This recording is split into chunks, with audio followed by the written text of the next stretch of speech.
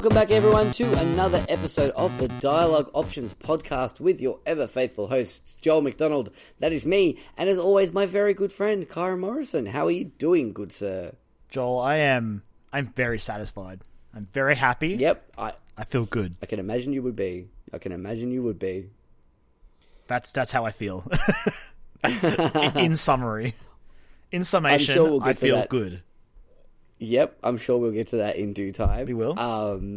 Yeah, so apart from the obvious reasons and things that have been going on in the last week, what's been going on? Not a great deal, honestly, because of the adult reality of working. But before we started recording tonight, I did take a good 5 minutes out of my night to check out the introductory video for Sony's Tokyo Game Show press conference tonight. Oh boy, what a ride. That is a fun video. I recommend everyone tracks it down, by the way. It's so good. And while you're at it, do last year's as well. Yeah. Last year's was also very good. They have a way of, they have the most hype intros, and then their entire conferences are so placid. I know.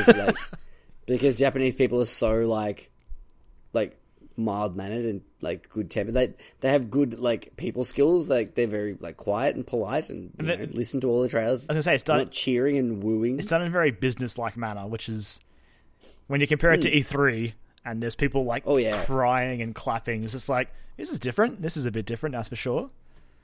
And yelling out and professing their love for Shuhei Yoshida, it's nuts. But yeah, PSX is worse. PSX is fucking. It's like the Wild West there. Strap yourself in. I think it's gonna be a wild PSX this year.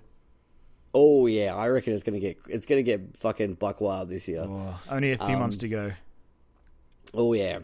That weekend that weekend's always a good weekend. Game Awards and PSX. It's always a lot of fun. But instead of living in the future, Kyron, like we all would like to, with our flying cars and jetpacks and hoverboards. Why can't I have a hoverboard? I want a hoverboard. Just give me a hoverboard. I know, right? It's just rude. Science sucks. What has science done for me lately? I know, right? Fucking jerks. It's done heaps. Kept me alive with my stupid, faulty pancreas. Anyway, let's get it. What have we been playing this week, Kyron? Oh, Joel, am I opening up the discussions, am I? Well, okay, before we get into the main course, I'll take the floor just for a second, because I haven't really played all that much new. I've played a fair bit of stuff, but it's just the same thing. We've been playing just Destiny 2. I was going to say, we've been playing a lot of Destiny 2, Joel. Yeah. And look, still really enjoying it. Oh, yeah. Yeah. You had a very successful run the other night, though. Oh, even just tonight, I was running public events with my housemate and a friend of ours, and I ended up, just from running those events in probably an hour and a half to 2 hours, just tripped over 3 exotic engrams, which I would never have happened upon in Destiny 1 at all. No. You would have got maybe a purple, and it probably would have turned out to be a blue. Exactly. Yeah, no, I was more referring to the fact that you had a successful Nightfall run. Oh, you know what, Joel? Even you're right, I was successful, but I still think part of my mind is not okay from that. It hasn't recovered. So if anyone doesn't know what that is, basically imagine a dungeon, but on hard mode, with a time limit and some conditions. And then imagine that my fire team and I are doing it, and we beat the boss as the clock hits 0 seconds on the countdown. Yeah. There is photographic evidence of that, because I woke up the next day to a picture on the PSN, honestly, of said 0 timer. The fight ended with basically I was trying to punch this boss down, and so was one of my other fire team members, and another one had the sweet business or something, the auto rifle that basically gets stronger as it fires longer. And it was we were just desperately trying to kill this boss, and we got there as it hit 0, and for a second we were like, is this going to count? Because technically we're out of time and it should be a game over, but it counted, and the entire mission I was stressed as hell. But it's okay, you get to go through it again with me, because I haven't done it yet. Yay! Can't wait. I'm excited to lose some more years off my life. Fun times. I'm looking forward to it. But yeah, no, I've been having a lot of fun with it. Just doing Doing my dailies, doing my crunches in in Destiny 2. It's still really fun. I'm having a ball with it. It just seems more accessible and more. The progression feels a lot better, even though we've all sort of hit that sort of 270 power level grind. The grind is like not unbearable. No, well, again, like, I don't know if it's the intended way to do it, but chasing public events is pretty rewarding in the long run. Oh yeah. I would like for them to see that maybe carry that sort of same sort of reward over to maybe doing like strike playlists or something. Absolutely, like that. Because I like the strikes, but when you weigh up the time you spend doing a strike, which is usually about 20 minutes, versus how many events you can cram into that time and the amount of loot you can get from those events, like I don't think I've gotten a single exotic from the strike playlist, but I've gotten probably 4 or 5 just from chasing public events. So yeah. I feel like the strike playlist, it almost feels like it's like raid training. Like instead of like the sole purpose of it existing in Destiny 2 is that for you to like, all right, this is a smaller scale version of what you're going to be doing over about 5 to 6 hours. Like, get good at it. I would, and then there's the Nightfall as well, which sort of is like the next level, the next step of training. Yeah, I'd say Nightfall was probably closer to raid training, even though the raid doesn't have like a time limit. The pressure you are under in the Nightfall and the amount of like the level of teamwork that your fire team is expected to bring to the table is a very good way to prepare yourself for what the raid will ask. Right. Yeah. I mean, I haven't done it yet. That's maybe why. Yeah, I think that's maybe why that there's not as much reward there. It's just like this is like the training grounds essentially. I mean, and the public events, you go and get your gear, you get you dick around there, have a bit of fun. But yeah, that's what I feel like. I assume down the road, like, because eventually in Destiny 1, I think by Taken King probably, or maybe not that early, but it had the buff that would happen as you played consecutive strikes in the playlist. Like, your chance to get rare loot would increase with every strike you didn't get an exotic, essentially. And I assume that'll come to Destiny 2 eventually. I just don't think it's there yet because I guess it's early days, and already, like, it's pretty easy to get to 270 at this point. And from 270, Nightfall's like the next step, I guess. And at that point, like, theoretically, you should be ready for it, like, at least to start attempting the Nightfall. Yeah, exactly. And then the raid, and then you finish with vanilla Destiny 2. So I guess maybe pretty much didn't want to do that for strikes just yet. I think it'll happen in future, though. Oh, yeah. I would not be surprised. Like, I mean, we're still in early days. This is like, what, week 3 we're to start off now? Midway through week 3 now. So yeah, it's a living game. Like, even this week alone, we were finding, like, new enemies that were spawning in some of the locations, and some of the public events were altered. So, yeah. It was, it's already, the changes are already starting to seep in, which is really cool. And we've got something called a faction rally in, like, a week and a bit, which is interesting. Mm-hmm. So, early days. Yeah. Early days, but still enjoying it a lot. Absolutely. And it's still occupying a lot of my time, so that's why I haven't played anything else yet. And also, too, I went to try and pick up a copy of Metroid Samus Returns today and could not find it anywhere, so it's very difficult.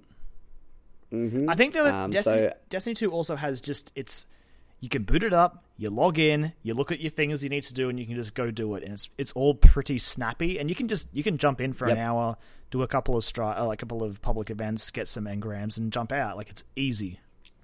Absolutely, yeah. And it's also good too if you want to catch up on some podcasts, you just chuck them on in the background. Not to undercut the fact, like, you know, the music or anything like that in Destiny 2, because it's really good. But I mean, on your 4th, 5th time doing the same sort of thing, like, you go, all right, I'm just gonna like try and multitask here. Yeah, it's a really great game to just shoot the shit with. Like, we catch up over catching up with friends is really easy. Just jump into Destiny, jump into party chat, you're good. You can shoot things and chat. Done. Yeah, it's been great this time too, because we've like recruited a few more members this time into picking up the game. We twisted their compared arms. To like, we did. Yeah, I think it was just us talking about how much fun we were having with it, and the fact that we weren't playing Overwatch with them. So, but I do miss Overwatch, Joel. I booted up this week to try out the new Diva and Mercy stuff, so I do sort of. Yeah. I miss it a bit. I'm looking forward to going back when the Halloween event starts, hopefully soon. Oh, yeah. I might even dip my toes back in next week as stress relief for school holidays, so... Ooh. But yeah, apart from that, last night, the PSN ticked over with a new sale. What a surprise. And this one was another big digital sale. And one of the games that was in there was Pyre by Supergiant Games. And it was like half price, which is ridiculous. That's a good deal. You don't say no to that deal. Yeah. It's like $15 at the moment on the PSN, and it's absolute insanity. So I was like, look, I've been wanting to play this game for a while now. Fuck it, I'm going to dive in. So I downloaded it. I booted it up for about maybe an hour today. Hour and a half, I think I've played, if that.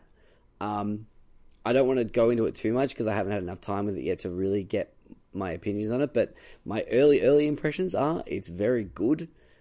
It's gorgeous to look at. I mean, it's stunning. It's just that Supergiant magic is just absolutely beautiful.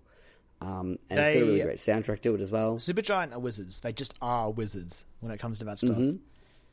And just the fact that every single game that they release is completely different to the last. Like, there's no even themes or characters or similarities between characters or gameplay mechanics. It's all just because first one was like a action RPG, and then there was a turn-based RPG, and now it's a religious game of basketball. Yeah, and it's crazy. But I'm really the actual religious basketball part of it is it's cool. So you can only move one character at a time, and each character you have a light, medium, and a heavy character which move differently. And yeah, there's a whole bunch of other gameplay mechanics, but I'll probably dive into that next week when I've had a chance to really sink my teeth into it. I mean, so far so good. At that price, I'm also going to pick it up, so I might just join you. Excellent. We'll have a good Pyre discussion next week.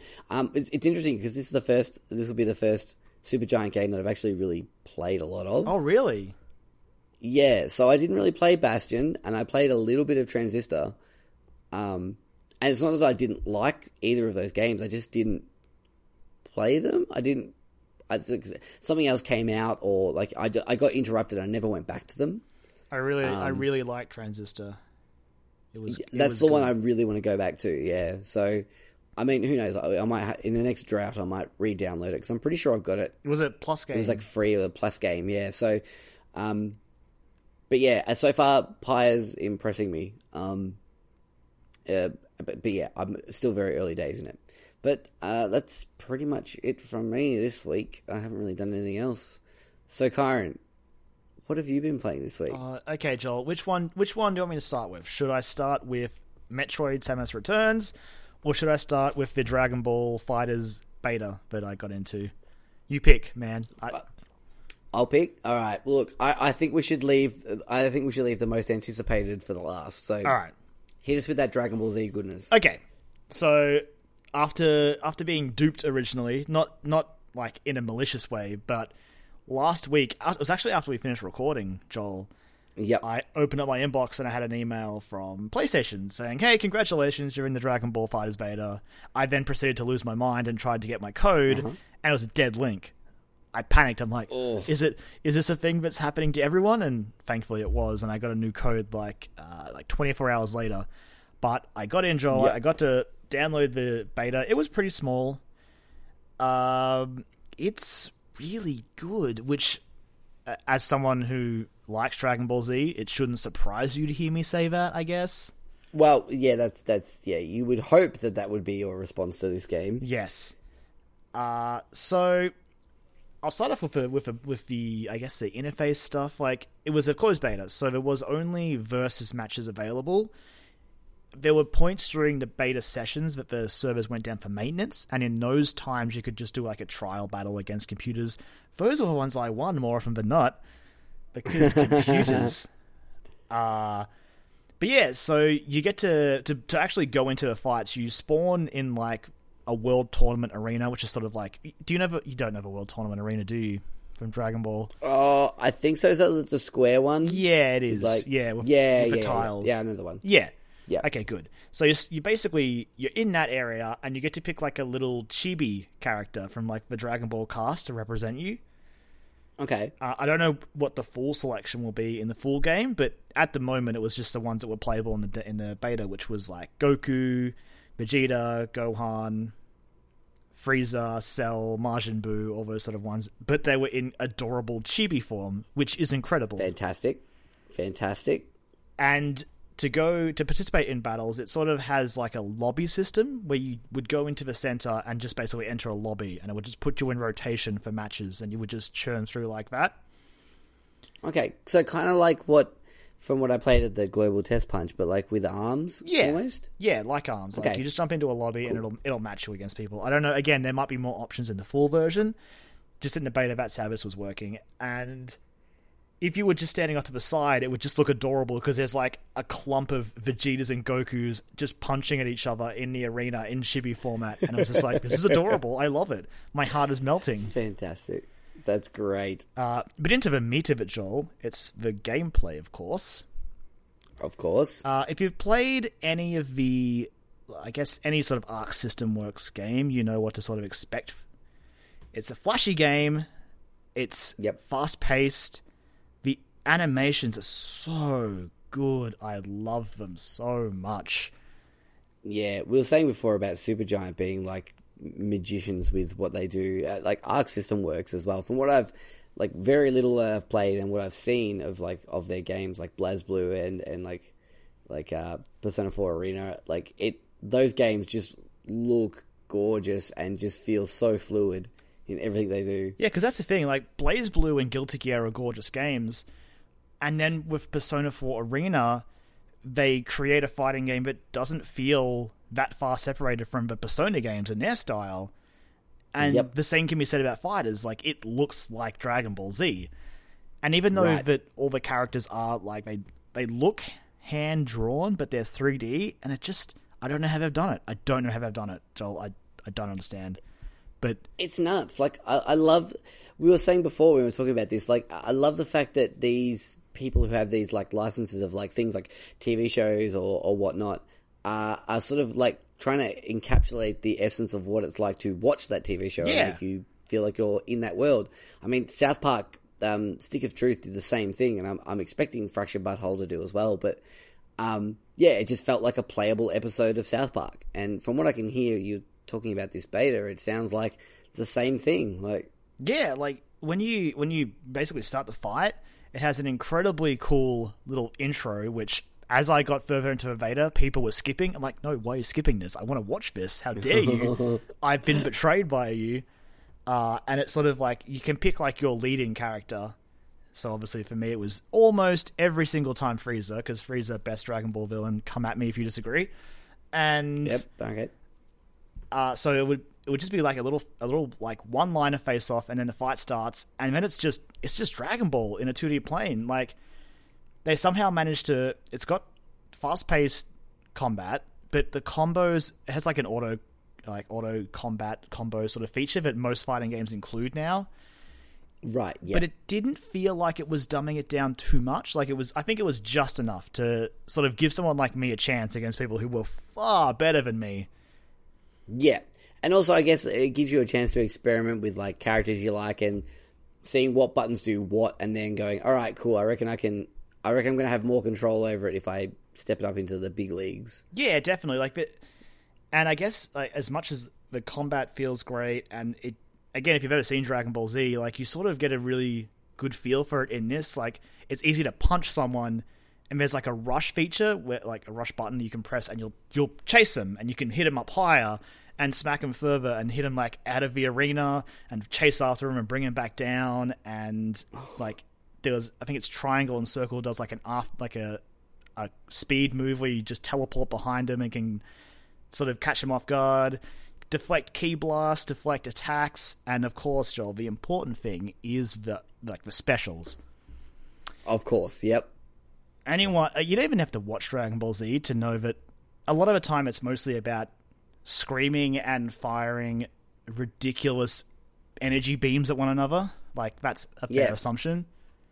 Well, Spirit Bombs. Spirit Bombs, yeah.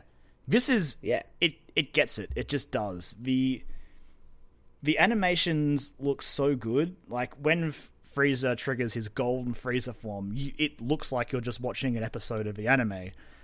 When Goku does his instant transmission, like warp Kamehameha behind, he charges it up and then teleports behind him, and just it zooms in on his face as he just unleashes this ridiculous beam of energy, and which then proceeds to, as from the anime, fly off of the planet into space. It's just it's just perfect. Like, it's so good. That's awesome. Every fight I was in that game, even when I lost, I was like, this game's beautiful. I need to have this game now. They just put the story teaser trailer out from Tokyo Game Show. It looks gorgeous. The cutscenes look like they're going to look like they're from Dragon Ball, even though they're rendered in engine. Arc System Works, how are you doing this? What is your secret? It's nuts. Like, this from someone who isn't like hasn't really followed like Dragon Ball Z all that much. Like, my knowledge of it comes from you guys, basically from you, Karen, and our group of friends that all watched it. And I've watched bits and pieces, and it's not that I don't like it, because I do. I really do. It's just I feel overwhelmed about trying to get into it and all that sort of stuff. But even I can tell just by looking at some of these trailers, it's like, damn, this is pretty special. And there are just so many little things, like, on top of how incredible the combat is and looks and all the specials and all that, there are little Easter eggs everywhere, like little...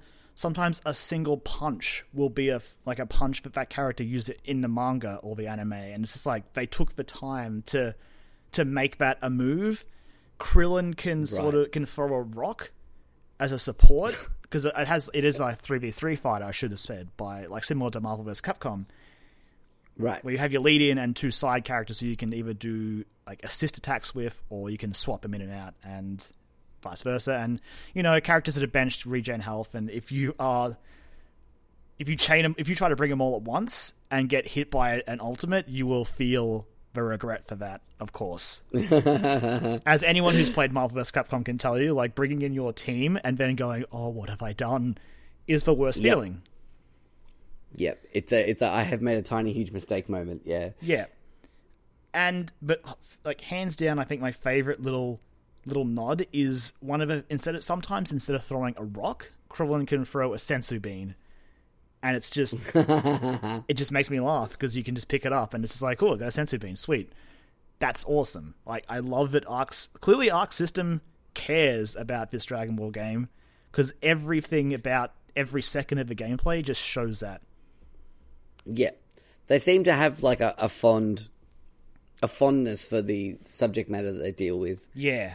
And it just... which makes me excited for that cross game that they're doing that's going to have Ruby Rose in it, because I'm like, that's one thing I do know is Ruby Rose is Ruby and Persona, so that might be my entrance one. I'm still so sad that it's just Persona 4 characters by the looks of it. That bums me out so much. Yeah, that does suck a bit. But I must admit, I'm with you on that. Yeah. I want to get my Crescent Moon out and just cut people in half. But I still hope we get the 4 Ruby girls mainly.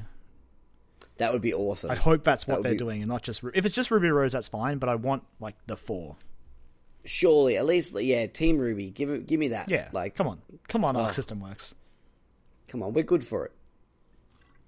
If you're putting Yamcha in Dragon Ball FighterZ, you can at least give us a 4. You can at least give us Team Ruby in the cross game. Come on. Just do it. Yeah, you can give us 4, like, badass female characters that just kick everyone's ass. Yeah, fucking give it to us. But yeah, awesome. So good. Like, it comes out February. I'm counting the days until I get to play it again. I think there's an open beta coming up later this year. I'm pretty sure they said. So I need that to happen as soon as possible. I hope it's at PAX, and if it's at PAX, I'll just spend a chunk of my days there, just either looking at the screen or playing it myself. I just need more Dragon Ball FighterZ in my life. I miss it. Oh, if there's an open beta, maybe I'll give it a go. Do it. Done. Locked in. I like it. But Karen. Oh, all right. So that was cool. That was a distraction that pulled me away from the main thing I'm here to talk about, Joel. Mm-hmm. So, in 2004, the Game Boy Advance got a little game called Metroid Zero Mission. Uh-huh. It's insane to think, like, at the time, I didn't realize I wouldn't get to play another 2D Metroid until 2017. Yep. But here we are, Joel. I live in a world where I have played Metroid Samus Returns, and I've finished it now. I 100%ed it. Fantastic. And I love it. Unsurprisingly, I love this game. I'm not surprised. From all the positive buzz that was coming out about it from just like general like games journalists and like fans of the series, I had no doubt that you were going to love this game. But I'm very happy that it is as good as it is. It's crazy to think we went from that. Like, we didn't even know this game existed before June. No, that's a good point, yeah. Like, it just is like, oh, in June, by the way, you're getting a Metroid game in September. I'm sorry, what? Oh. For Mercury Surprise. Steam? Oh. But Mercury Steam, like, round of applause for them. They did it. They did it. They've redeemed themselves. They have. In my eyes, like, I know some people out there liked Lords of Shadow, and I think Mirror of Fate was like the 3DS side-scroller Castlevania they did. Yeah. I wasn't into them, unfortunately. But Samus Returns, I don't even know where should I start with this game. I'm not going to spoil story stuff. Okay. Because I know that you're picking it up, and Yes, I will be. there is some very cool stuff in the last 2 hours of the game that I want you to see it first, and then I will gush about it to you. I will when you've seen what I want to talk about, I will talk about it to you because it made me so happy. But what I will talk Fantastic. about, I'll just sort of talk about how I felt about the game, I guess, like the game itself. Okay. Honestly, it's almost all positive. I thought that the areas were really cool, and it's also the first time in a 3DS game I've played with the 3D slider on, like, for most of the time. Right. Now, I have heard about that it sort of makes the...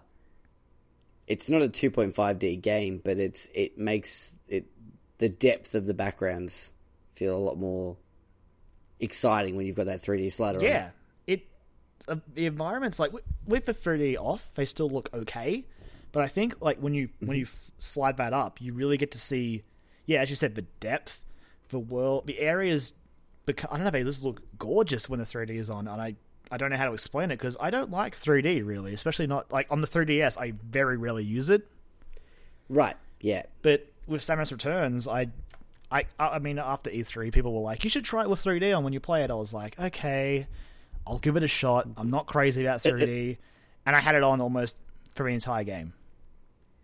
It's interesting when you have a developer that uses that 3D like well. Like I think the last time that I remember like using it pretty extensively was Link Between Worlds. Oh, it was good in that. It was very important. So it was great to tell like depth and like different floors of like dungeons that you were in and things like that. It was really cool.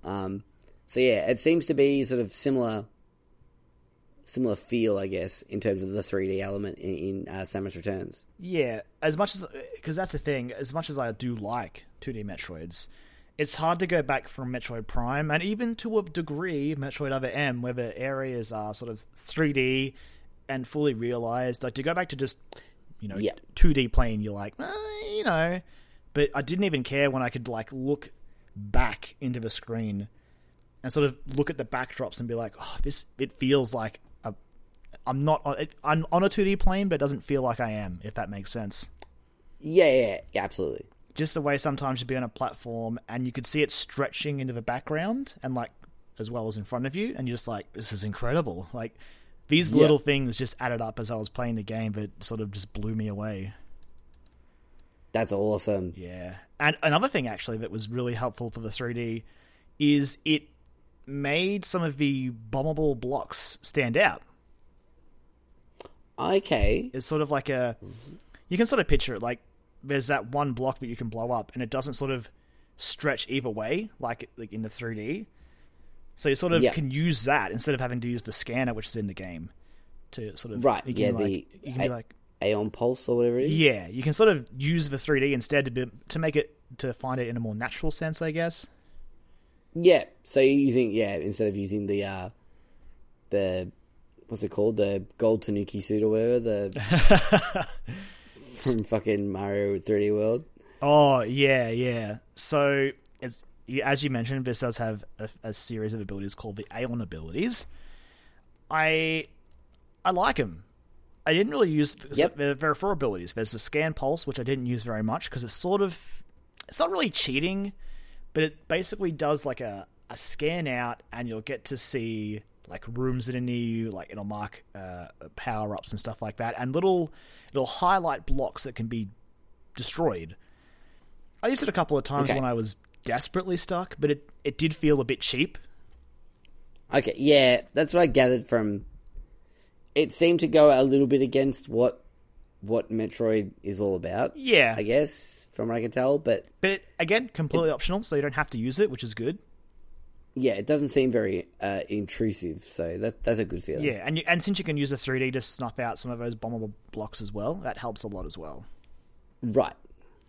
So as well as that, she has like a rapid fire one, which if you activate that, you then press A to activate it again. So you can choose them with the D-pad, essentially. So up is the Scan Pulse. If you pick that and press A, you'll do a Scan Pulse. Pick right on the D-pad, you'll activate the Rapid Fire. You press A to initiate that, and you've got like a yellow energy bar that dictates how many times you can use his abilities. Rapid Fire will just fire continuously until that bar is empty, which, if you want to unleash on a boss, is a good way to go about things. Just like finish the job. Yeah, just like, I'm just going to hold this down. I'm going to fire at you as long as this bar will let me. I used it on the last boss a couple of times and it felt really cool. That's awesome.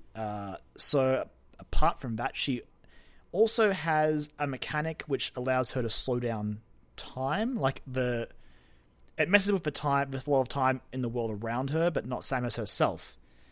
Right, okay, yep, I get you. So it almost feels like they chose this instead of putting the speed booster in, which sadly isn't in the game. Right, okay. Because it seems like the same sort of animation from what I've seen of the game, yeah. So I'm not sure why they would want to include the speed booster. Maybe there's a mechanical reason or a game engine reason, but because I found some blocks that I would try to run across them and I'd fall through. And I figured that would be for the speed booster, but it was apparently for this, where if you activate it, again, it slowly starts consuming your energy, like the Aeon energy. But yeah, the world slows down, which gives you a chance to run across those blocks before they crack and drop you through. So that's a very useful ability. You'll probably be using that a lot, especially if you're going to hunt down 100%, which I did.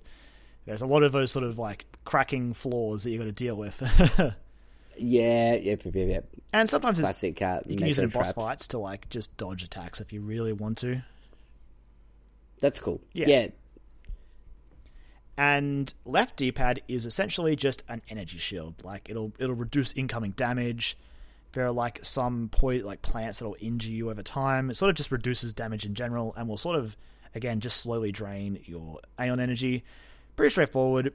It's handy again in boss fights if it's like getting really close and you don't want to lose, you can sort of pop it on and suck up some extra damage, which is handy. Yep. But I think that was probably the one apart from Scan Pulse, which I barely used, I definitely didn't use the armor very much either. I was all about slowing down time and shooting things very fast. Yeah, well, I guess like Super Metroid, or Metroid games in general, especially the 2D ones, are all about being, I guess, slightly more aggressive than defensive. Yeah. Really? I guess that's the interesting thing about Samus Returns. It sort of adds a layer to the combat wherein because she has the counter attack, which is huge. Yeah, I'm very excited about the melee counter. It was very, very cool. Yeah, I mean, it does mean event like when Smash comes out on Switch next year, you can come back at me when it doesn't. She'll get a counter. She'll be one of the counter characters now. That's awesome. I'm excited for that. She'll probably join the gang. But yeah, it's a really important maneuver you can use. Especially early on in Metroid Samus Returns, you are going to get hit by enemies and it's going to suck. They are going to do a lot of damage, and getting the timing down for the counter is going to be important. Right. Thankfully, almost everything that you can counter, as it's about to attack, it'll enter an animation and like it'll have a sound effect and like a little white spark will pop up. If you hit counter then, basically you should have no issues with counters. Right, okay, cool. Again, it will take some time to sort of get the timing down, but it's pretty easy. And it seems so satisfying when you do it. Like I from what I've seen of it, like in like trailers and whatnot, it just seems so satisfying when you execute that counter. Yeah, when you're just running through areas of Samus Aran and just deflecting him, giving him the old don't argue, and like, because when you trigger that, they essentially become a one-hit kill. Like, Samus will auto-lock onto them with her beam, you press fire, she'll kill them. Just dead. Right. And just feels good. It feels good. Yeah. Additionally, you can use it against bosses, and it'll trigger an animation, which, again, I really don't want to spoil any of those, because they were probably my favorite parts in the game. I know some people weren't completely sold of them. I mean, they are very Metroid Other M, which some people didn't like the action in that game. I was okay with it because Samus is a badass. Like, she's a bounty hunter. She's supposed to be fucking badass. Yeah. So I really liked it, and just the way she uses them on the bosses is very cool. But again, I want you to see them yourself because I was giggling inside when I was doing them. Awesome. I'm very excited to play it when I can actually physically pick up a copy of it. Yeah, it's very hard to get. Most places seem to be sold out. I assume that's because Nintendo just didn't supply enough copies, but who knows? Maybe they didn't order enough. Who knows? Yeah, I wouldn't be surprised by that. Why wouldn't you want to put out massive amounts of copies for a game, for a franchise that hasn't had a game in so fucking long?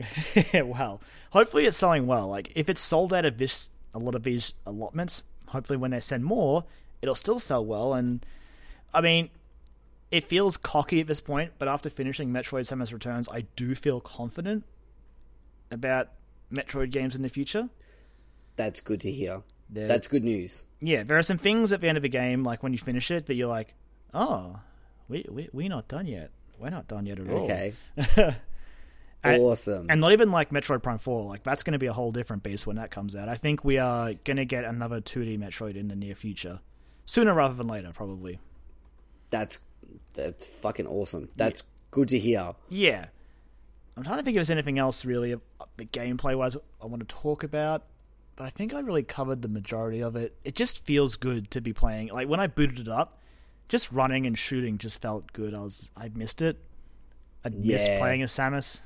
It was amazing how little it had to do to be like, I'm in love with this game already. All I'm doing is running and shooting and jumping. I love it. It just didn't take much. That's fucking awesome. No, I'm so happy that it's out. I'm so happy that it's good. I'll be happy when I get a copy of it.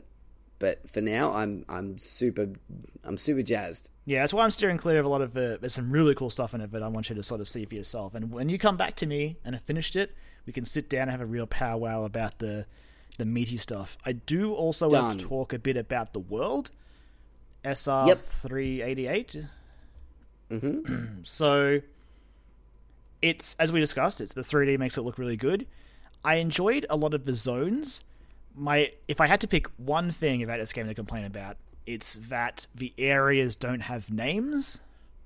Okay. Like, it's Area 1, Area 2, Area 3. Okay. Which, it's not a huge deal, honestly, but it is a bummer coming off of... Because I think that's what they were called in the original game as well. I guess, like, from what I know of the story of it as well, it, like, narratively it kind of makes sense, I guess, because, like, no one had really been to that planet except for the team that you're there to sort of investigate the rescue beacon. And the Chozo, Joel. Gosh. And the Chozo, sorry.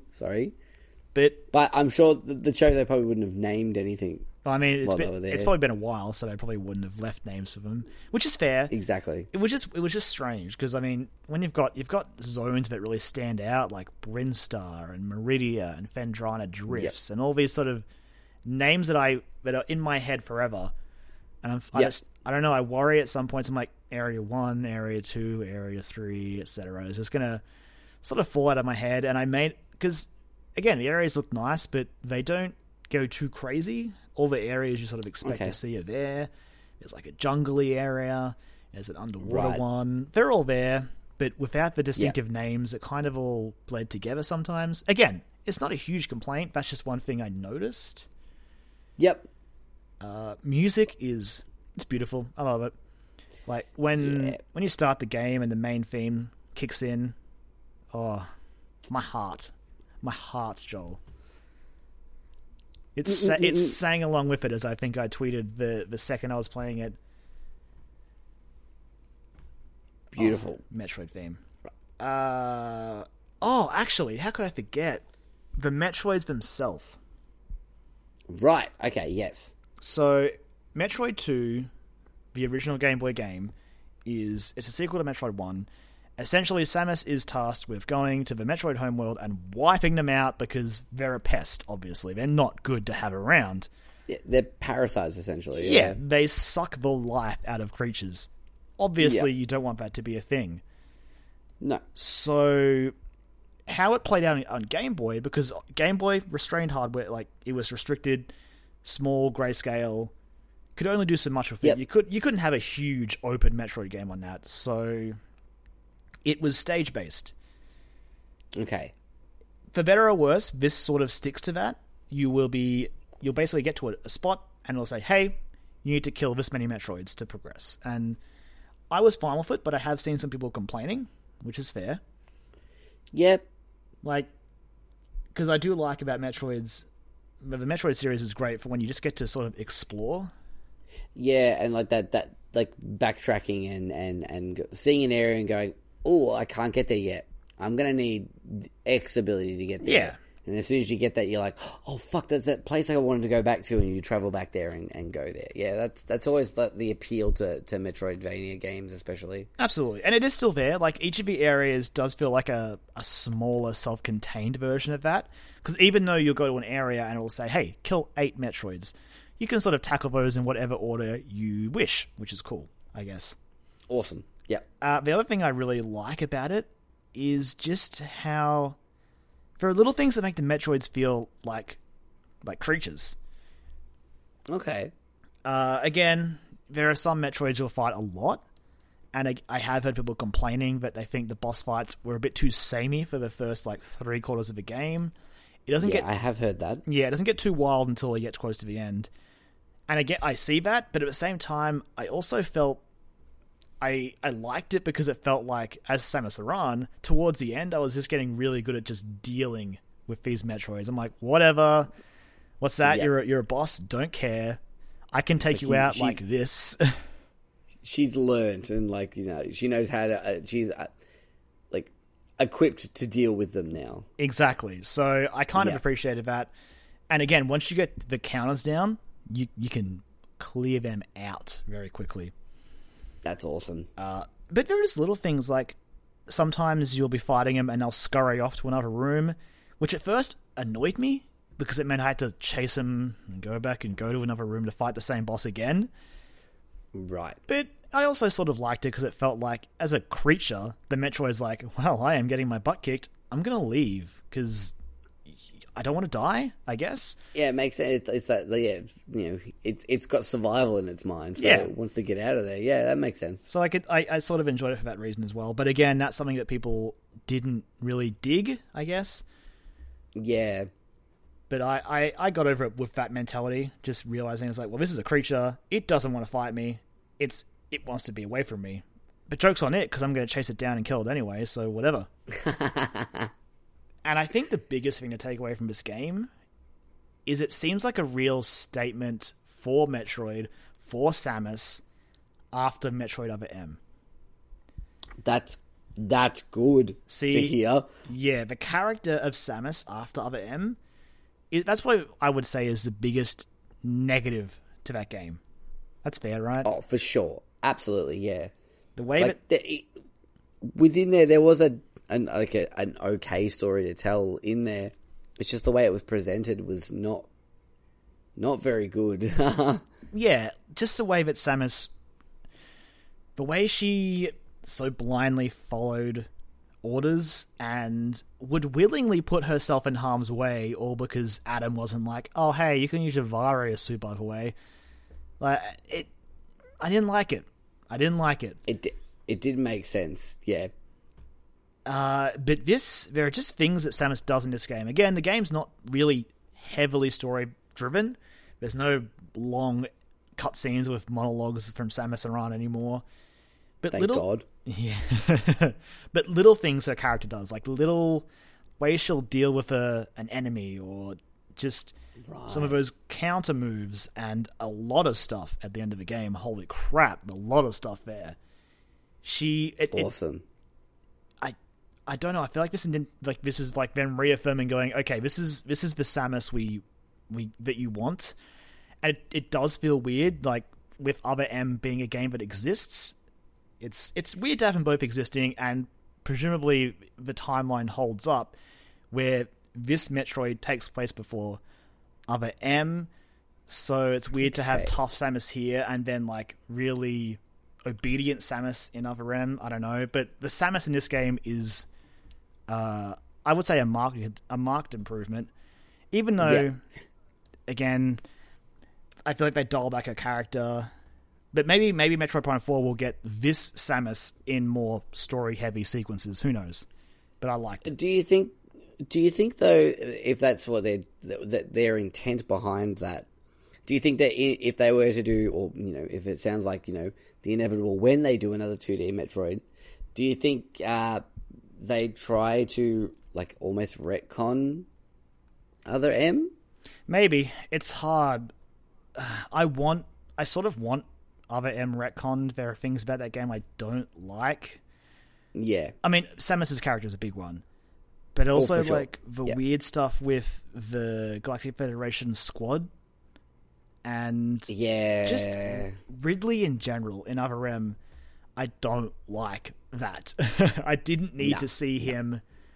I didn't need to know that he apparently grew from like a little white fluff ball that just ate things. I'm like, that's not Ridley, man. Ridley's a giant space dragon. Exactly. Ridley had all the motivation that you needed. It's like, he's the big bad. Go shoot him. He looks fucking rad, and he's flying around, and he's really nasty. Go and kill him. It's like, all right, cool. That's all I need. And that's the thing. Like, the canonical nature of the comics and the manga is always up in the air, but in those, Ridley is smart and he speaks. So if they really wanted to explore Ridley as a character, there's room to do it. I just didn't need to know he grew up from like a little white thing. That was really underwhelming. So if they were to try and retcon Other M, I wouldn't complain. It'd be a big job, though. It would, because at this point, Other M is the last Metroid before Fusion, I think. Right. Fusion, of course, being the latest because Fusion, the Fusion suit. Exactly, yeah. That Metroid Fusion is so good. It's a good game. It's sort of, it leans heavily on the narrative aspect, but you still have some fun places to explore. You can still sort of get around without feeling like it's not holding your hand too much. It's not dragging you here going, okay, do this. All right, now do that. Like it nudges you. It'll lock you in a zone and say, hey, go do this task, but you can explore along the way. And it was good. I think that's why I enjoyed it so much, because I'm a bit of a scrub when it comes to that kind of stuff. But so that's why I think I enjoyed it a lot more. But which is fair. Like, it's a Metroid game that sort of meets you halfway. Yeah. Super Metroid, as much as I love it, I can see people being overwhelmed with that sort of Metroid, and the Prime series as well. Yeah, the Prime series is like, it's a whole other kettle of fish, because like that sense of isolation that you get straight out the gate. Like I know Super Metroid does as well, but there's something about it being in a 3D space where you can sort of look in every direction and go, there is nothing here. Like, I mean, you're thinking of the biggest thing is you are Samus. You're behind. You're in the helmet. Yeah. Like. Yeah, that's it. Genius. Yeah. It's a fucking very, very clever move. But I'm very excited, Karen. I'm very excited to play it. I'm very excited that it's good.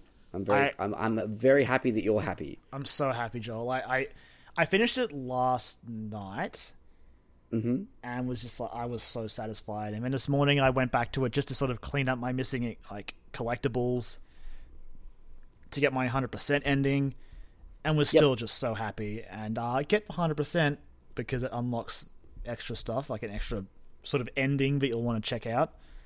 Okay. But I'm just so happy. Like, there's no glow quite like a post-Metroid glow. And now I get to go and fire it up on hard mode, and I'm excited and scared. We've got a Metroid game, Joel. You got. And there's another one on the horizon at some point. Hoping we see it at Game Awards. Make it happen. Game Awards. It's gonna happen. It's gonna happen. Nintendo's gonna be there. Nintendo's gonna be there, accepting all the awards. So why not? Oh, before I forget, one little note: if you're gonna play Metroid: Samus Returns, there's a little technique the game doesn't really fill you in on. Okay. And all I'll say is, like, you get a spider ball and you get power bombs. Play around with that because it's very useful, and the game doesn't even tell you. It seems like this game's version of the Shine Spark, which isn't in the game because there's no speed boost. But I had no idea this thing was even in there, and I was struggling to get a power up, and I saw a post on Twitter about sort of dropping a similar hint, and I was like, oh my god, yes, and that was when I found that out, that was rad. And it just didn't tell me this thing I could do, and then when I figured it out, when I was able to do it, I was like, oh, this is so useful. Oh my god, yes. Can't wait to see. I can't wait to see people speedrun this game. Oh yeah, it seems like it's been built for speedruns as well. Like from. Yeah, I think I think there's some sort of like, not really a huge reward, but I've heard there's something for beating it under 4 hours. I'm like, 4 hours? It took me 14 hours. Okay. But I was sort of wandering around a lot, going, "Whoa, what's that? What's in the background there?" And all that sort of stuff. I wouldn't be surprised though, Karen, if you could get it close to that though. If you just crit past everything and just like that's what the Metroid games are good for. Like finding the key path to the minimum amount of power ups you need to finish the game is the secret. Really, that's how you do it. Yeah, exactly. Okay, Karen, are you good? Are you good now? We've done the Metroid thing. I'll be honest, Joel. I'm still flustered. I'm still thinking about Metroid, and I'm still excited. But I think I'll be okay to go straight into news now. I think I'm okay. Excellent. I think. Fantastic. Well, let's get it. Well, we'll see how you go. Let me know if you need a break. It's fine. Everything will be fine. We're going to move into some news now. We've got some tasty little morsels this week. Tuesday. Yeah, Tuesday we had PlayStation's TGS press conference. Because if you are keeping up with all the current trends, Tokyo Game Show is on this weekend. In fact, I think it's on now, essentially. Well, not right now, because Japan is asleep. Yeah. But like when they wake up, exactly. I'm pretty sure it'll be running. Exactly, yeah. So they're in the thick of things at the moment. So Sony got in a couple of days early and hit us with their press conference, which was pretty good. It's as you said at the start, Karen. It's definitely worth watching at the intro video. Absolutely. And there's a lot of stuff that I don't know what it is, but like I kind of want it. Like, there's some game that like involves you like I don't know what type of game it is, but it involves like pop idols, and I'm like, okay, I'm in. That sounds great. Sure. But there was a couple of interesting little tidbits. One in particular from Square Enix. For a game called Left Alive. Now, Left Alive is a PlayStation 4 and I think PC game. Yes, coming out due to come out next year. And apparently it's a what is it? It's like a sequel of sorts, but of the Front Mission series. Yeah, according to Square, it sort of takes place between Front Mission 5 and Front Mission Evolved. Whatever that means. I've never played them, but cool. Yeah, absolutely. And there's some big names attached to this one. Two in particular. Two in particular. One is the concept artist, isn't it? From yeah, it's the Metal Gear Solid series. Yoji Shinkawa from Yes. famed Metal Gear artist. If you look at the box art or like any of the key art for Left Alive, it was like looking at a new Metal Gear. I'm like, oh hey, Metal Gear, you're back. Yep.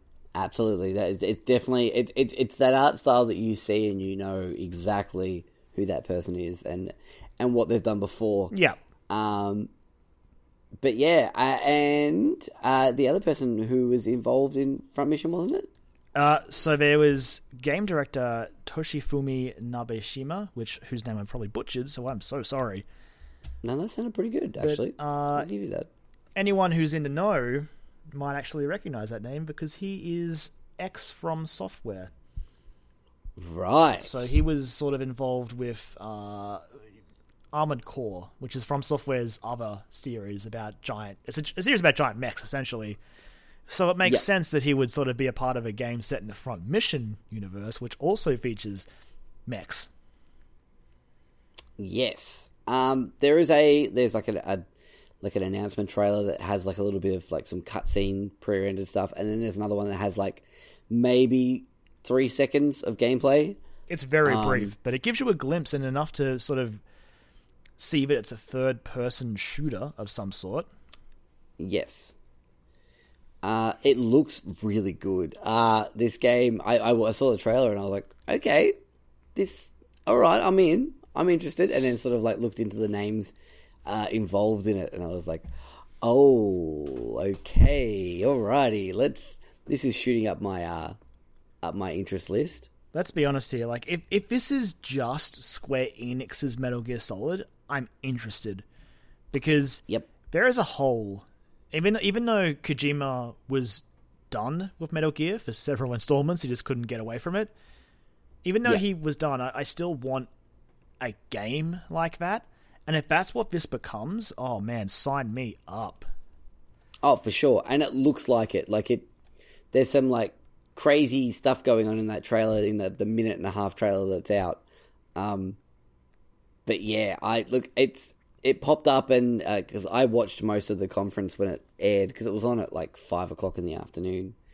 I had a work meeting to go to, unfortunately, so I only got to watch most of it. But that I caught while I was in the car. I wasn't driving; it's fine. I was a passenger. That's fine. It's fine. It's all above board. Yeah, everything's fine. Exactly. Everything's fine. But yeah, I was watching it. I was like, okay. And even on my phone screen and running off data, which was not great, but I was like, this looks very, very interesting. And they didn't really talk much about it. And we still don't really know a whole lot about it, but it definitely has a very Metal Gear vibe to it. Yeah. Well, it seems like there's going to be an emphasis on survival. So it's a third-person shooter, obviously, but you'll be laying down traps in the environment, and just all of those little tidbits make me think Metal Gear, and obviously Shinkawa's art helps. If you look at that, again, the cover, it just looks like a Metal Gear. Absolutely. It definitely does. And even like some of the shots, like there's like some sort of like robotic, like mech suit thing, so it could be some sort of like weird, like Metal Gear kind of vibes to it, which I guess is probably the Front Mission stuff coming through. But because Front Mission does have mechs, still, but that doesn't. That just lends more credence to the Metal Gear side of things because Metal Gear Solid is called Metal Gear Solid for a reason. There's almost always a Metal Gear to fight. Exactly. Yeah. But yeah, again, not a lot we know about it, but it was something that we thought definitely needed to be brought up, especially by us too, because we, like you said, Karen, there's a bit of a hole left at the moment, even though Kojima said he was done with the series. Like, it doesn't mean that us as gamers were done with the series. There's something about third-person stealth, but in particular the Metal Gear sort of take on it that I really enjoyed. And if this sort of scratches that itch, I'm going to be so happy. Like, so happy. If they can, I mean, maybe they're not going for that, but if they can nail the same sort of tone, like, narratively as Metal Gear, there is something distinct about Metal Gear's narrative I guess that's for Kojima coming out in it. But there's not a whole lot out there like that. No, Kojima walks that line of like being utterly ridiculous and super, super serious. Yeah. And it's a very, very fine line that he walks in nearly all of those games. So it would be interesting to see if this is sort of has that same sort of feel to it. I guess, like, most surprisingly is apparently, according to the trailers of this game, this is a 2018 release. Yeah, this is a game we knew nothing about, like, this time last week. Just sprung into existence from TGS. Like, there was not even any rumors, like, Square Enix working with, ex-Kojima concept artist, rah, rah, rah. It's like, no, this is out of the blue. I mean, trailer dropped and that's it. I think there had been rumors about Nabeshima, because there was talk about him leaving From Software, right? But again, people were sort of like, that's okay. I guess that happens, but it all sort of adds up now that we live in this world where Left Alive exists. Yeah, and we hopefully will get to play it next year. That would be great if that could happen. I'm keen to see more of it because it's very early days and the trailer doesn't reveal heaps. Yeah. Do you think maybe PSX or Game Awards will see a bit more? Maybe, actually. I don't know. Like, I guess it depends on how far along it is, but again, if it's a 2018 game... Even if they gave us, like, a pre-rendered, like, story trailer. Oh, yeah, that's true. 2.5-minute story trailer, like, drop that. So at least we sort of know what's going on in the world and what's happening. Do you want to know something interesting, Joel? What kind? I did a bit of digging while we were chatting just now, and apparently there were rumors back in June 2015 about a new entry in the Front Mission series. Right. With the help of former Armored Core producer Toshifumi Nabeshima. So, it's interesting, but apparently it popped up all those years ago, and I guess people were like, oh, cool, and then sort of forgot. Yeah, well, I mean, to be fair, like, for me personally, I had no idea about what Front Mission was. Yeah, that's fair. Until this week. So, like, I mean, I'm sure there are a lot of people out there that really enjoyed it, but me personally, I had no idea. So, it might be... I was going to say, it's a series that Square hasn't really done anything with lately, so... Right. It's fair to not really recognize it or be aware of it, because it's been dormant for a while. Yeah. Well, this might be a way of them sort of getting that world back out there so people can get sort of more accustomed to it again and familiar with it again. There's exciting potential here. It looks awesome. Yeah, I'm very excited for this. Very, very, very excited. I'll be keeping a very keen eye on it. Hey, if we could get like a Kojima directed trailer, that'd make me really happy. Make it happen. Let's do it. Kojima working with Square Enix, that'd be the massive fuck you to Konami as well. That's the other interesting thing to consider. Like, if this become, like, again, it's so early days and it feels weird to say, what if this is Metal Gear? But imagine if Square Enix sort of picked up that helm and carried the Metal Gear sort of game forward under a different title and, probably other differentiating features, but even just the idea of a similar game to that. And Konami's like, well, we've got Metal Gear Survive, huh? Yeah. If those two games come out around the same time, Survive's dead in the water. I hope really, it is. At this stage. I hope it is, but I don't know. I mean, again, like you said, it's very early days. We still don't know a whole lot about this game, but it could be something completely different and we don't know yet. Yeah. It's exciting to imagine. But hell yeah. I also just don't think, like, if this game comes out around Metal Gear Solid Survive, I think Survive will still win just because it is called Metal Gear. Yeah. Sometimes there are a lot of people out there. Yeah, there are a lot of people out there that are like, I'm not happy about this, but I'll buy it anyway. And it's like, well, no, you could just not. You could just not buy it. Joel, we'll probably buy it. And that'll get the message across. Yeah, we probably fucking will. Because here's the thing. The game, in a way, repulses me.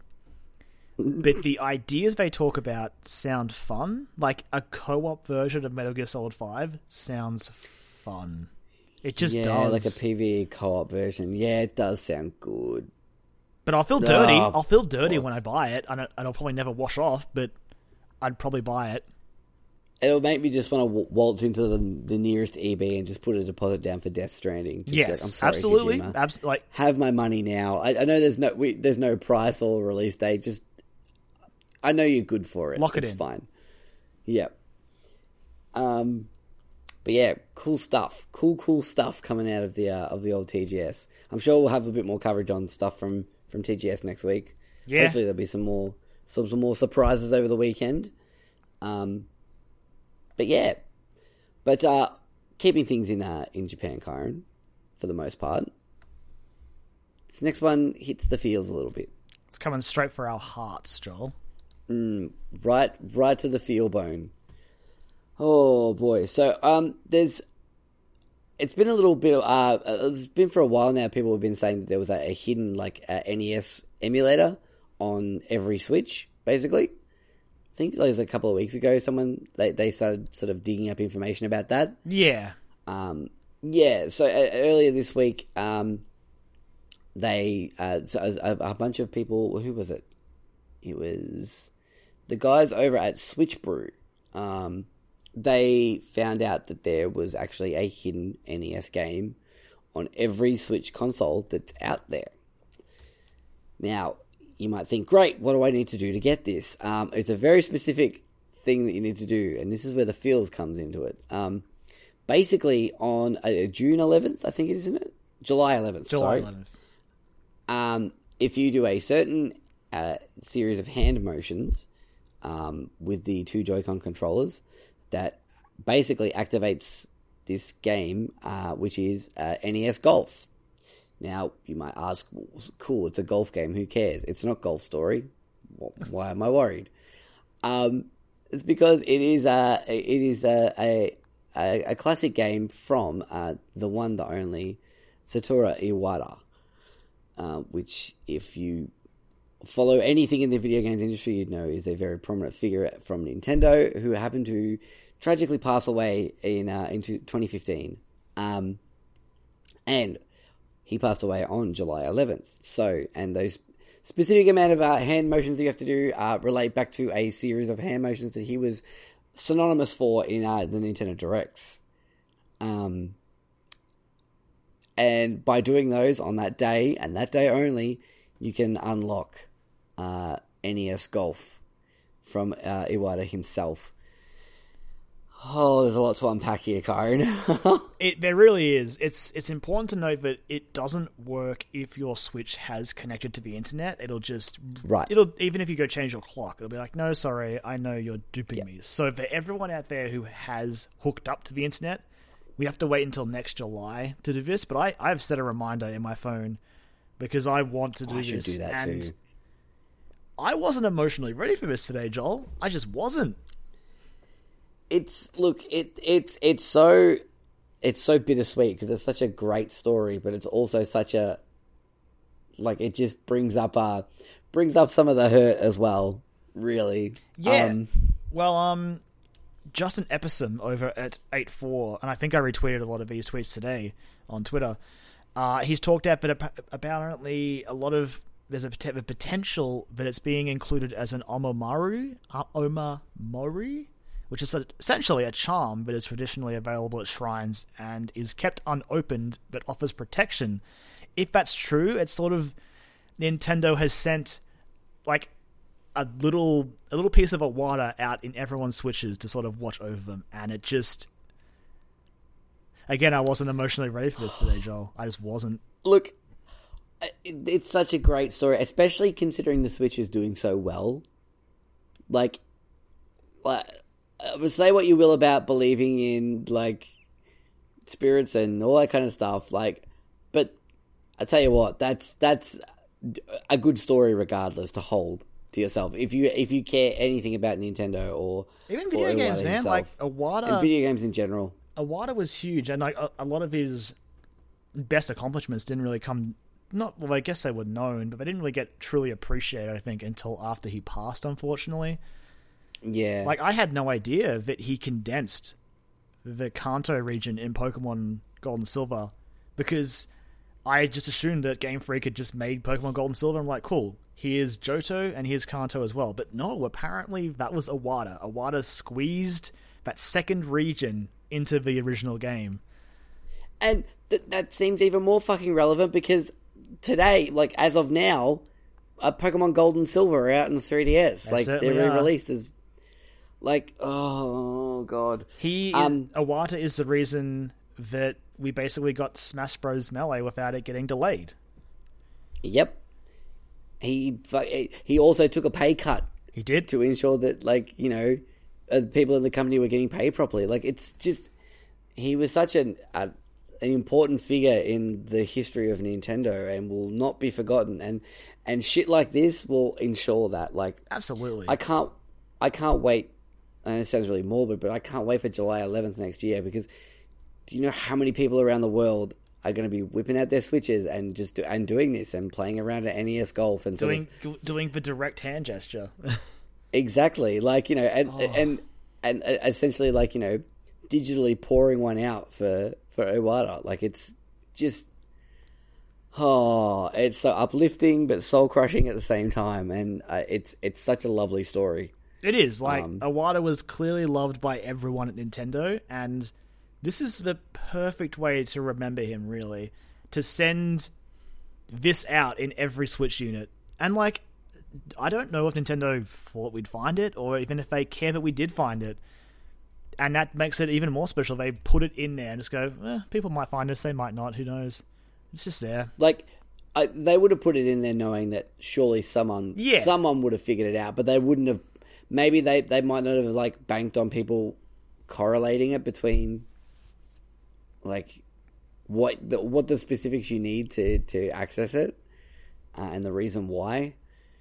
Oh, Jesus. It's worth remembering the quote from Miyamoto after Iwata's passing, which was, "The entire development team at Nintendo will remain committed to our development policy, which Mr. Iwata and we have been constructing together, and to yield the development results which Mr. Iwata would appreciate."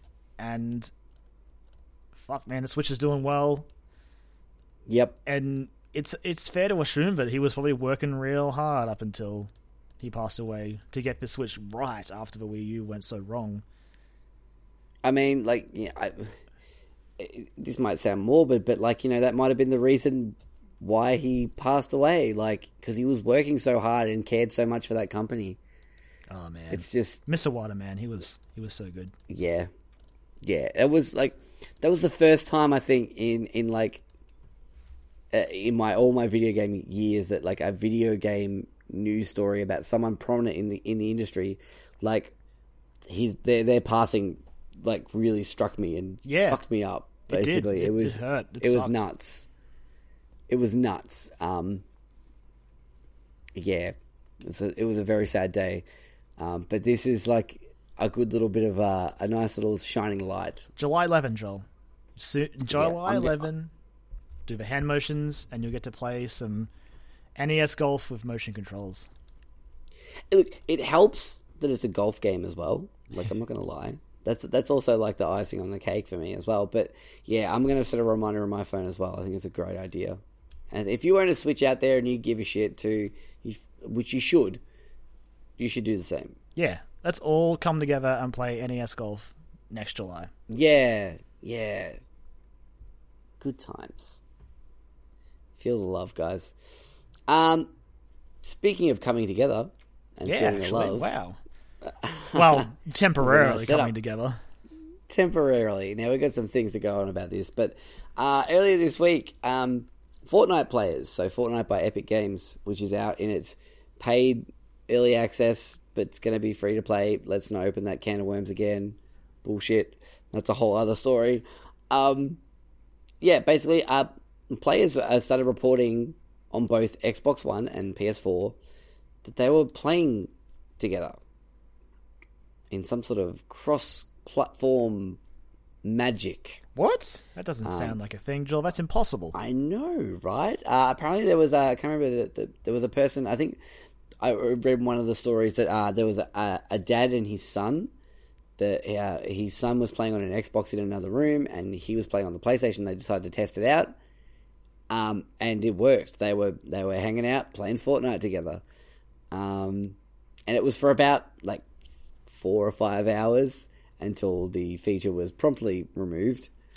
And, yeah, they basically said that, I think Epic came out and said that it was a configuration issue, and it has now been corrected. This is a quote from Epic Games. So, that's the basis of the story. Now, here's the thing. Do you think that this was Epic Games? Because were they one of the ones that came out and said, look, it's pretty easy to do cross-platform play? I don't know if they were. I know that the Rocket League guys said that it was something they could do, and the Ark Survival Evolved guys did as well. I don't know about Epic. And I'm pretty sure Microsoft with Minecraft as well has said the same thing. Yeah. I mean, Epic has crossplay. Like, Fortnite has crossplay with PS4 and PC, doesn't it? Or Xbox and PC. I'm pretty sure it does. Yeah. It's one or the other. You can play with PC, I think, from consoles, but not console to console. So yeah. My question is, do you think that this is a little bit of a cheeky fuck you to Sony, in a way? To say, look, it's literally as easy as flipping a switch, and we turned it on, and then we turned it off again. That's all it takes in the space of 4 hours. Potentially. I don't know if Epic would do something like that. It seems risky, but... Yeah, true. I mean, you are right, though. Like, regardless of whether it was intentional or not, it does show that... And they describe it as a configuration issue. That's it. Configuration. Yeah. To enable me on a PlayStation to play with friends I have on an Xbox. That's all it takes. Yeah. Yep. Yeah, this is a bit of a game changer. Sony better be fucking taking notes right now. And if they're not sweating in their boots right now, sweating in their boots, that's not a thing. If they're not shaking in their boots right now, that's the one you're I'd after. be very surprised. That's the one. I got there eventually. Yeah, no, this is very interesting. So I saw it pop up, and it was like, yeah, Fortnite apparently has cross-platform play now. I'm like, oh, that's neat. And then it was like really late when it happened. I went to bed and woke up to news stories of like, and it's gone again. Yeah, that's essentially how. I think I shared a link. I was like, oh wow, crossplay. And then I woke up. It's like, it's done, guys. Pack her up. Yep. We're done. I'm like, oh, that was quick. Sorry. Oh boy. Yeah. So, there was also someone asked Phil Spencer as well from Xbox on Twitter. Said something about this person, Frederick Lewis, said, what do you think of the accidental temporary cross-play of PS4 and Xbox One? Everybody was loving it. Lol, too bad it's fixed. To which Phil Spencer replied to, I would have liked to have seen them leave it on. Phil Spencer, that's...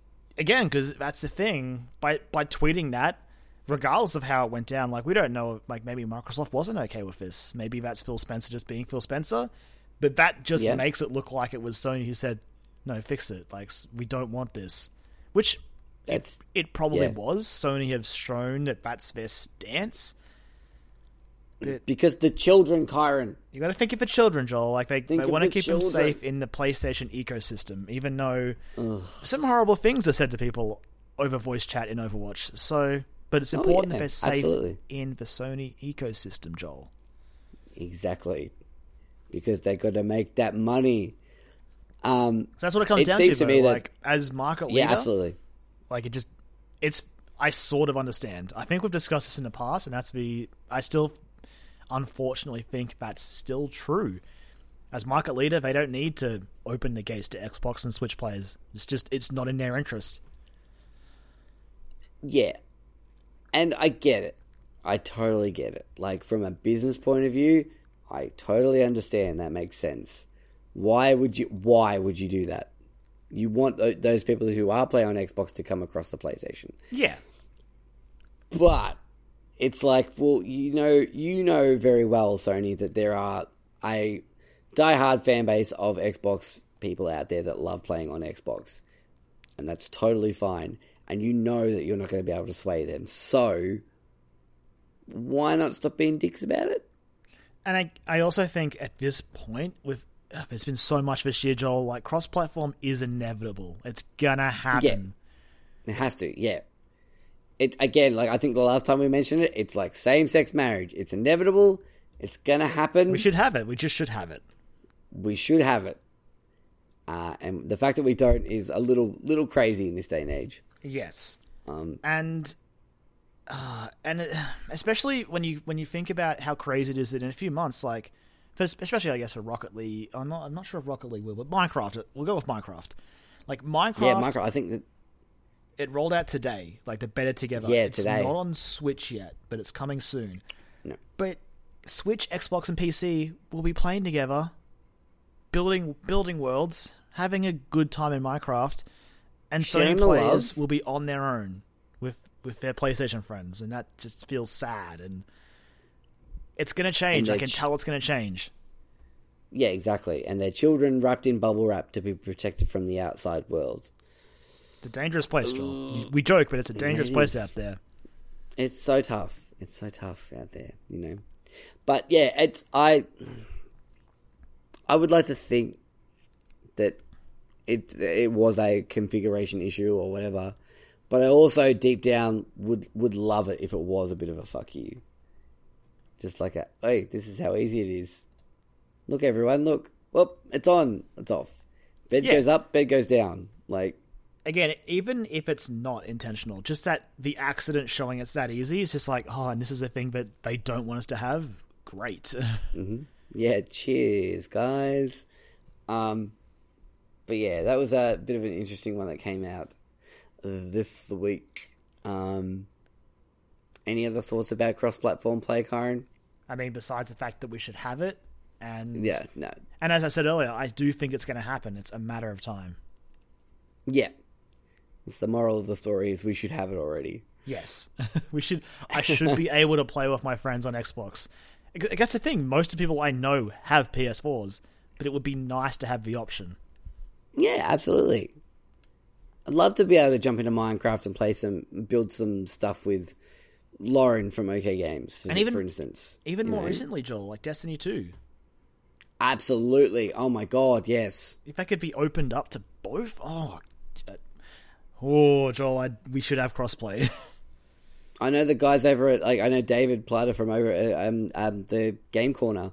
Those guys, like, they've got a clan of like 40, 50 people that they're just like rolling raids and nightfalls and having a good old time. And they're like, come and play with us. And I'm like, I can't. We are in the PlayStation walled garden. Yeah, we're sitting up in the attic looking out the window watching them play on the ground outside. That's us, locked away in the basement, in the attic. We should have crossplay, it's that simple. Let's do it. Flip a switch. Alright, well, that's all we got for the news topics this week.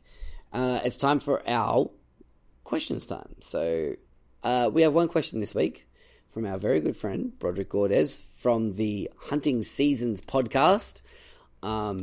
If you like TV as much as you like video games, you should go and listen to their podcast, because Brod and Damas do an amazing job of breaking down popular television series season by season.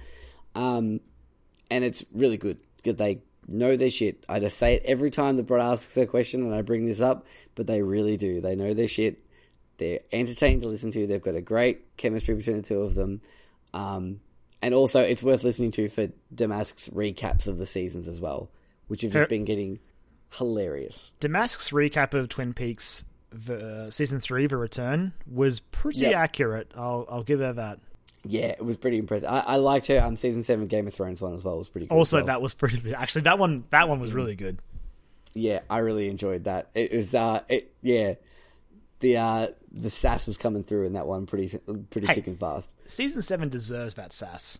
Hey, I'm not denying that, but it was definitely there, and I enjoyed it.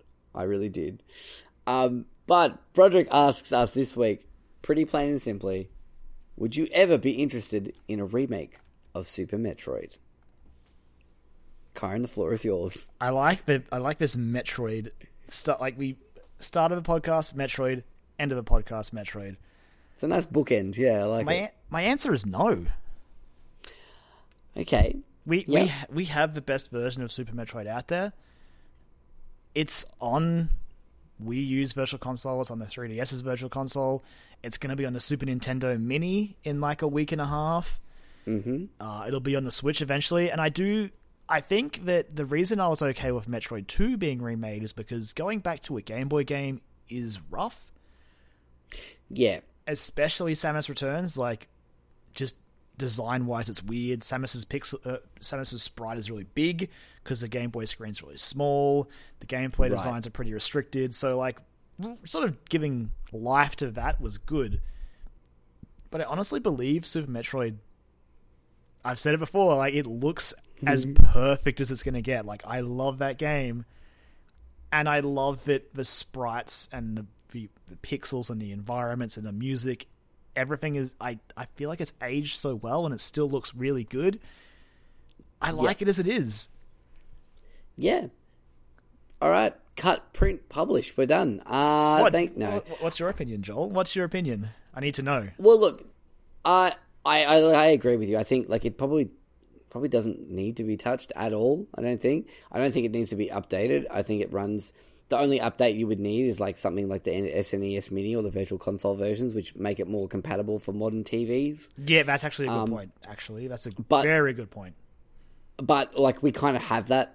Like, and I Nintendo are going to keep releasing it on Virtual Consoles from here on out. So I'll keep buying it. Exactly, and you'll keep getting that iteration of it, which is not a problem. But my question is, how would you feel if you were to see Super Metroid recreated in the style of Metroid Prime? No. Okay.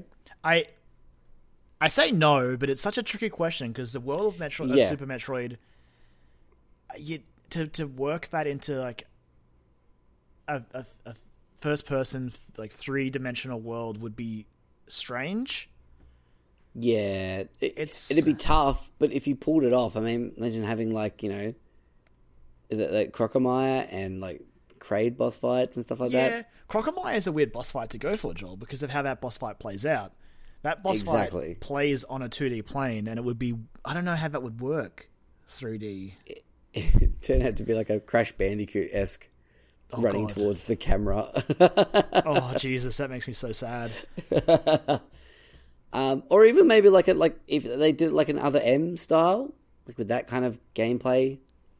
I do think if I had to pick, I was just trying to think outside the box. Yeah. I would probably just pick Samus Returns, or even something like a Zero Mission, where maybe they just redo a lot of the sprites and pixels and make it look more like modern. Yep. Because I'm a sucker for pixel and sprite art, obviously, first and foremost. Oh, absolutely. But like, I mean, pixel art has come a long way as well. I mean, obviously, it's hard to say that because it's pixel art, but you look at things like Stardew Valley or any of those like Chucklefish games, Shovel Knight, all those games look stunning, but they still have that same feel to them, and that heart to them that you sort of get from playing those classics. Yeah, and I know I said a pretty flat no to a remake of Super Metroid, but if they were to do it like Samus Returns, I could be open to it. I could be. It's just, I really like Super Metroid as it currently exists, and I know that a new one wouldn't take that away from me. Like how if you don't like Samus Returns, you can still go back and play the Game Boy one. It's still there. I think it's up on the 3DS Virtual Console now. But or even AM2R as well. Like you can still find that if you wanted to. If you look, yes. Yes, on the dark webs. Good game, by the way. Recommend it. Fantastic. Yeah, because Super Metroid, it's so good, but I know some people do have issues with like controlling Samus in that. Like she's more sluggish than she is in like, more recent games. Again, I have no issues with it, but I can understand like if you played the more recent ones first and go back to Super, it can be rough. So maybe modernizing how she controls would be a good start. But even then, I think you need to like change the world to fit that. Yeah, and it's hard too because you couldn't even add like something to it to make it like justify the purchase because it's such, like you said, it's such a like a perfect game in some people's eyes for the most part. Like it is a perfect game. So to add something to that would almost cheapen it a little bit. I mean, if it wasn't done well. If they could nearly sell it to me alone by just being like, hey, we're making Super Metroid, but you could aim, you've got full free aim like in Samus Returns, and I'd be like, cool, here's my money. Because free aim in Samus Returns is so good, and I would love that in all Metroid, like 2D Metroid games, please. Yeah, because I'm just trying to think now of like stuff that you could add. Like if you added like an extra boss fight encounter, but then you'd have to add another extra world. Then you'd have to link that into the other worlds, and it'd be a nightmare to try and retool that game. Yeah, to sort of warrant that. But see, the world of Super Metroid is pretty well constructed, but you could play with boss fights. Like as much as true. Crocomire doesn't have to be the boss fight he is. Yeah, there are so many bosses in Super Metroid though. Like it's crazy how many. Like if you break down a list, you'll be like, "Whoa, that's a boss." Like I always forget about the boss fight that's the two worms that come out of the walls. It's like I forget that's a thing in this game. Yeah. What if there was like a mode that you could have that like randomized what encounters appeared when, like in terms of the boss fights? Or like the randomizer mod hack. Yeah. That'd be cool. Like that'd be interesting. Have that built in. It was sort of like I love Super Metroid the way it is. I think it's true. The easiest way to sell it is because I think if they sold me a Samus Returns-esque remake, like a 3D-ized one, I could be on board. Mm-hmm. But I do really like Super Metroid as it is. Yeah, exactly. Like it's it's such a tough question. It seems like you said, like yours was a flat out no, and mine was like a maybe. And that, like at first, my thought was the whole make it like in the Prime setting. I was like interested to grab your thoughts on that, but it'll be interesting. Yeah, like you'd only have to rebuild the entire game for that. Yeah, to sort of build it in that 3D space. I'm not opposed to it. No. If whoever was doing it could pull it off, like then fuck yeah, that'd be rad. But yeah. I know in the past fans have toyed around with making the Metroid Prime games into 2D adventures, so I mean, I guess it could be done vice versa. It's always easier to scale it back than it is to exactly. Push it up. That's the hardest part, yeah. Especially, again, the world of Super Metroid is built in a very particular way because it's 2D, so you're always going down, essentially. And right. For Metroid Prime, you need to be going, like everywhere. You couldn't all directions, yeah. You wouldn't be just descending deeper. So, but... You need to be omnidirectional. Yeah. Like, the Metroid Prime world design is really, really cool. I love what Retro Studios did. But for Super, I reckon if you had to sell me a remake, even though, honestly, you could just... If you said, hey, we're doing Super Metroid like this, I'd be on board day one. Yeah. Just chuck a coat of paint on it from Samus Returns. That'd do it. Yeah, that'd be enough. Yeah, I think... Everyone is getting a Super Nintendo Mini. Play Super Metroid next week, please. Just do it. I'll play it again. It's fine. I'll play it again. I got a lot to play on that thing. I got Final Fantasy VI. That's going to take me 1,000 years to play. So we should do a mini game club thing, Joel, when the mini comes out. We should actually. That's a good idea. I like that. I like that a lot. Like some of those games aren't super long. That's very true. I like that. We should float that idea off of the podcast before we put that in the pocket. Podcast. Yeah, put that in the pocket. Put it in your cap card. It's in my cap. It's in my cap. It's being saved. But yeah, that was a good little discussion there about. I mean, you're never opposed to a discussion about Super Metroid, and I enjoy listening to you talk about them as well and contributing when I can. I feel like the crazy Metroid person at this point, but it's the life I chose, and I'm okay with that.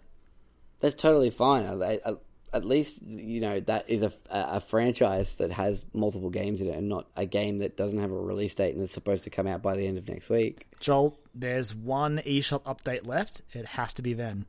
Has to be. Come on, Sidebar. Or Sidebar or Lies. you know, I don't make the rules. That's just how it's going to go. Don't make me eat my words. It's got to be next week. Come on. I'm waiting. Bated breath. I guess we'll see what happens, because it's playable at TGS this weekend, isn't it? Apparently, yeah. So I guess we'll see what happens at TGS. Oh, if it's not a stealth drop and they're just like, oh, it's out now. Keep an eye on that classification board Twitter account. Oh, yeah, actually, that's a good point. It just sort of auto tweets when games get classified, because I don't think it's popped up there yet. So right, yeah. But anyway, I think it's probably a good point to end this bad boy. Don't you think, Karen? I think so. I think we've had a healthy amount of discussion. Most of it was Metroid. I'm happy. I assume you're happy? I'm very happy, for sure. Excellent. Well then, we'll call this an episode, and we'll start that, of course, by saying thank you for listening to us talk about video games. We love video games. If you would like to keep up with us on the social medias, you can find us on Facebook, where if you just search for Dialogue Options, we will pop up. You can follow us on Twitter at Dialogue Options. You can send us an email over to dialogueoptions@gmail.com. Additionally, if you listen to us on any podcast services in particular, Podbean or iTunes or anything, just leave us a little review or share us around. It helps. Gets more ears. Our voices into more ears is probably the better way to put that. We like it. Make me feel more uncomfortable about it. I don't know, it just reminded me of that Black Book scene. That I am a giant ear waiting for your words of niceness. That's all that ran through my head just then. You brought Black Books into this now. Hey, man, I'm so due for another watch of that. Now I am as well. God damn it, it's on Netflix, isn't it? I hope it's still on Netflix. That's my weekend sorted. I think it might be. Yeah, done. If you want to follow me on Twitter, you can find me at LemonManX, where I'm tweeting very discreetly about Metroid, just being like, I am so excited. No spoilers here. It's very subtle. I like it. I'm trying, Joel. It's showing restraint. You're doing a very good job. Where can they find you, Joel? You can find me at JolieMac, where basically the last thing I tweeted was September is almost over and I still don't have Golf Story. And that was pretty much how I feel at the moment. It's a fresh tweet. That was like the other day. It was literally yesterday. There you go. I also retweeted one of those amazing, the new memes going around you've heard of the Elf on the Shelf memes. My God.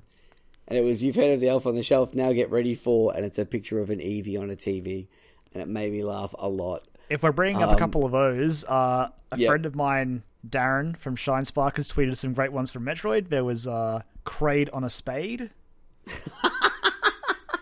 And also Mother Brain in a Crane. I love this meme, by the way. I love it. I love it as well. I feel like it's gone from, like, you know, saying our Twitter handles to what we've been tweeting to weekly meme watch. It's like a segment of the podcast now. Hey, we didn't discuss that meme the other week about the guy looking at the other girl while his girlfriend looked at him disappointed. Like, we didn't discuss that one. That's very true. But I did see a really great one of those. This is a quality one. That's true. I do love this one. But I did see a good one of the guy with the two girls. But it was, the guy was Andy from Toy Story, and then the girl he was holding hands with was Woody, and the other girl was Buzz. It fucking cracked me up. It fucking got me so that's good. Brilliant. I love it. The internet's a wonderful place when it's not being horrible and toxic. Harmless memes, like innocent memes, are my favorite things. Wholesome memes, Joel. They have a name. Wholesome memes. There we go. Wholesome memes are quality content. I love it. Yeah, we'll have the wholesome memes roundup each week at the end of the podcast. I love it. I also like that seagull meme going around. Oh, that's a brilliant one too. I do love it. We'll save it for next week, because that one's still relatively fresh. It's true. It's pretty new. All right. Well, as Joel said, you can catch us next week, where we'll talk about more memes, and Joel will hopefully have played Metroid. Fingers crossed. See ya.